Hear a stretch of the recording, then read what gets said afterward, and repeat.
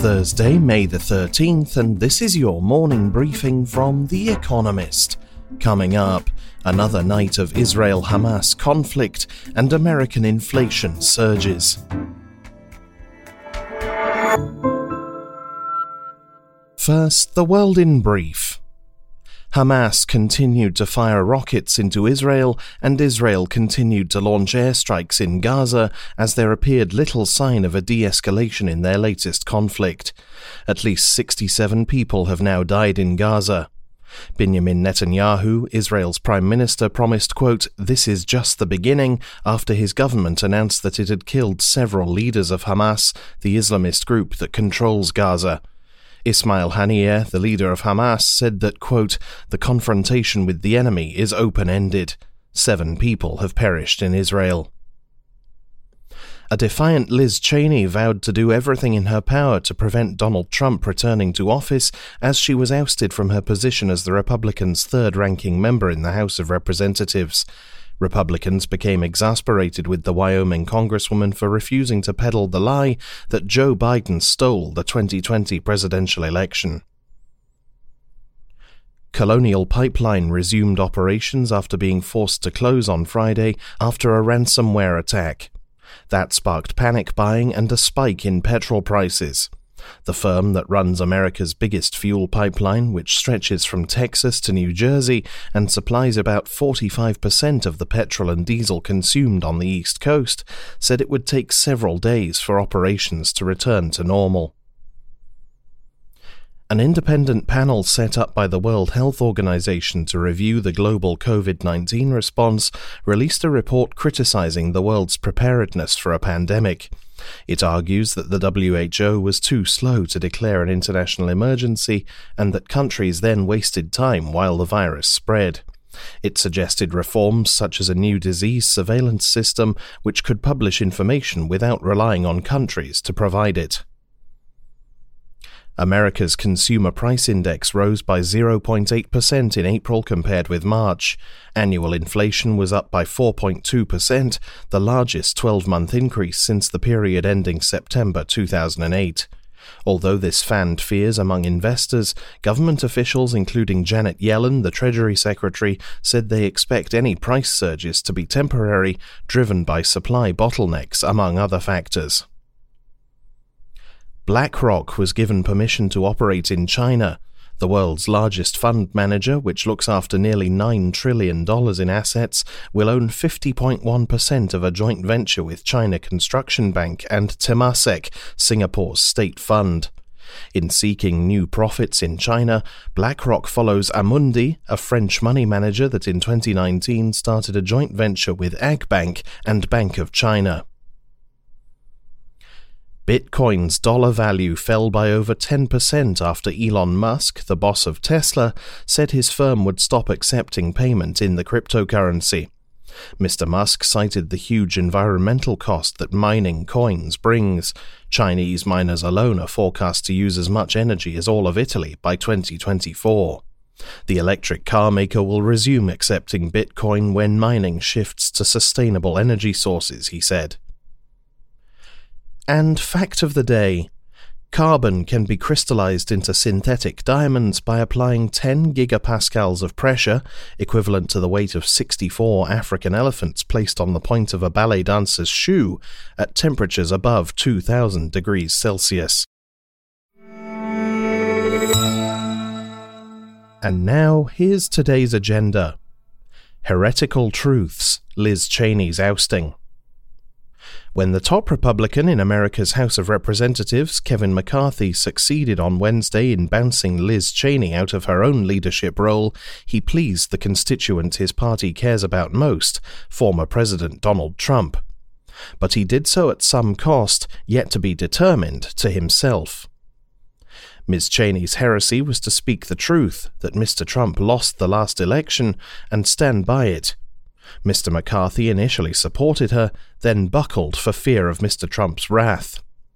Where Ms. Cheney demonstrated strength, Mr. McCarthy revealed weakness.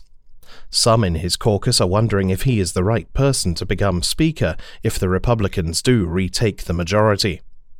Conservatives are also unhappy with his candidate to replace Ms. Cheney, Elise Stefanik, a moderate whose chief credential is her commitment to Mr. Trump's electoral fantasy.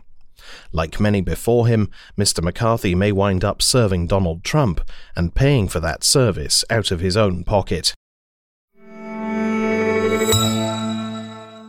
Open Sesame, Alibaba's earnings. Alibaba has a lot of explaining to do. The founder of the e-commerce empire, Jack Ma, has been tormented for months by Chinese authorities. Regulators have hit it with a $2.8 billion fine, a record sum in China, and the group has been forced to make sweeping changes to its business practices. Alibaba has shed $258 billion in market value, or 30%, since October. Today, it will have a chance to address some of these concerns when it reports earnings for the first quarter of 2021. The main question on investors' minds is whether the pain is over. Some think it might be. Analysts expect earnings per share to hit $1.80, up by more than 36% from the last quarter of 2020. Revenues are predicted to surge by up to 70%. Such strong results could indicate that the government's wrath is now focused on other tech groups such as Tencent and Meituan. Big Oil's Big Dilemma, BP's Climate Kerfuffle. Climate-conscious investors want the world's oil and gas companies to cut emissions faster. But they are opposed by many more who are primarily interested in greenbacks rather than greenery. On Wednesday, shareholders at BP's annual meeting rejected a motion to force the energy firm to make more drastic emissions reductions.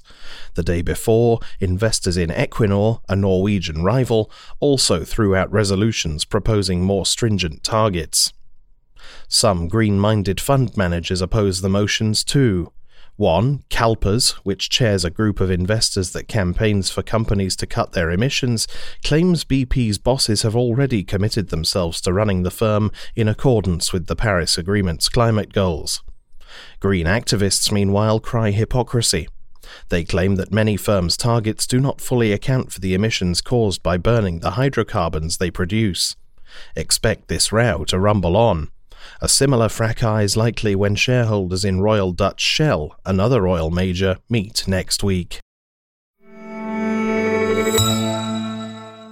Divorcing Blues, the Northern Ireland Protocol. Today, Belfast's High Court will open a judicial review of the Northern Ireland Protocol, part of the Brexit trade deal agreed on by Boris Johnson, Britain's Prime Minister, with the European Union. The protocol, in effect, leaves the province in the EU's single market, which Great Britain has left, meaning that there are border and customs controls between the two in the Irish Sea. Unionist leaders in Northern Ireland who want the protocol scrapped argue that it breaches the Act of Union of 1800 and the Good Friday Agreement of 1998. They may not win their case, but Britain's government is also unhappy with the protocol. Lord Frost, the Brexit minister, this week said that it was not sustainable for long. Arlene Foster, the former leader of the Democratic Unionist Party, was recently ousted because she had previously supported it. Her successor will be chosen tomorrow. E-Olympics, the Olympic Virtual Series. COVID-19 may still thwart this summer's rescheduled Tokyo Olympics, but online the game is on. Today, the International Olympic Committee, the festival's governing body, kicks off its inaugural eSports Championship. The 6-week jamboree features video game versions of baseball, cycling, rowing, sailing, and motorsports. The committee has hinted at sponsoring more events in the future if this one is a success. The esports industry and the IOC have much to offer each other. The former is hungry for prestige, the latter wants to attract more young fans. But those who want to see popular video games such as Fortnite or League of Legends in the Olympics, including The Economist, will be disappointed. The IOC plans to use esports to boost interest in its traditional events. Fortnite's 350 million players might be otherwise occupied. Finally, here's the quote of the day from Fridtjof Nansen, who died on this day in 1930. The difficult is what takes a little time. The impossible is what takes a little longer. That's it from the Economist Morning Briefing, available every weekday and on Saturdays. You can hear interviews and analysis from our journalists, including our current affairs podcast, The Intelligence, by searching for The Economist on your podcast app or asking your smart speaker to play the latest Economist radio podcast. And as a subscriber, you have access to each week's full edition in audio. Just download the Economist app on your mobile device to start listening.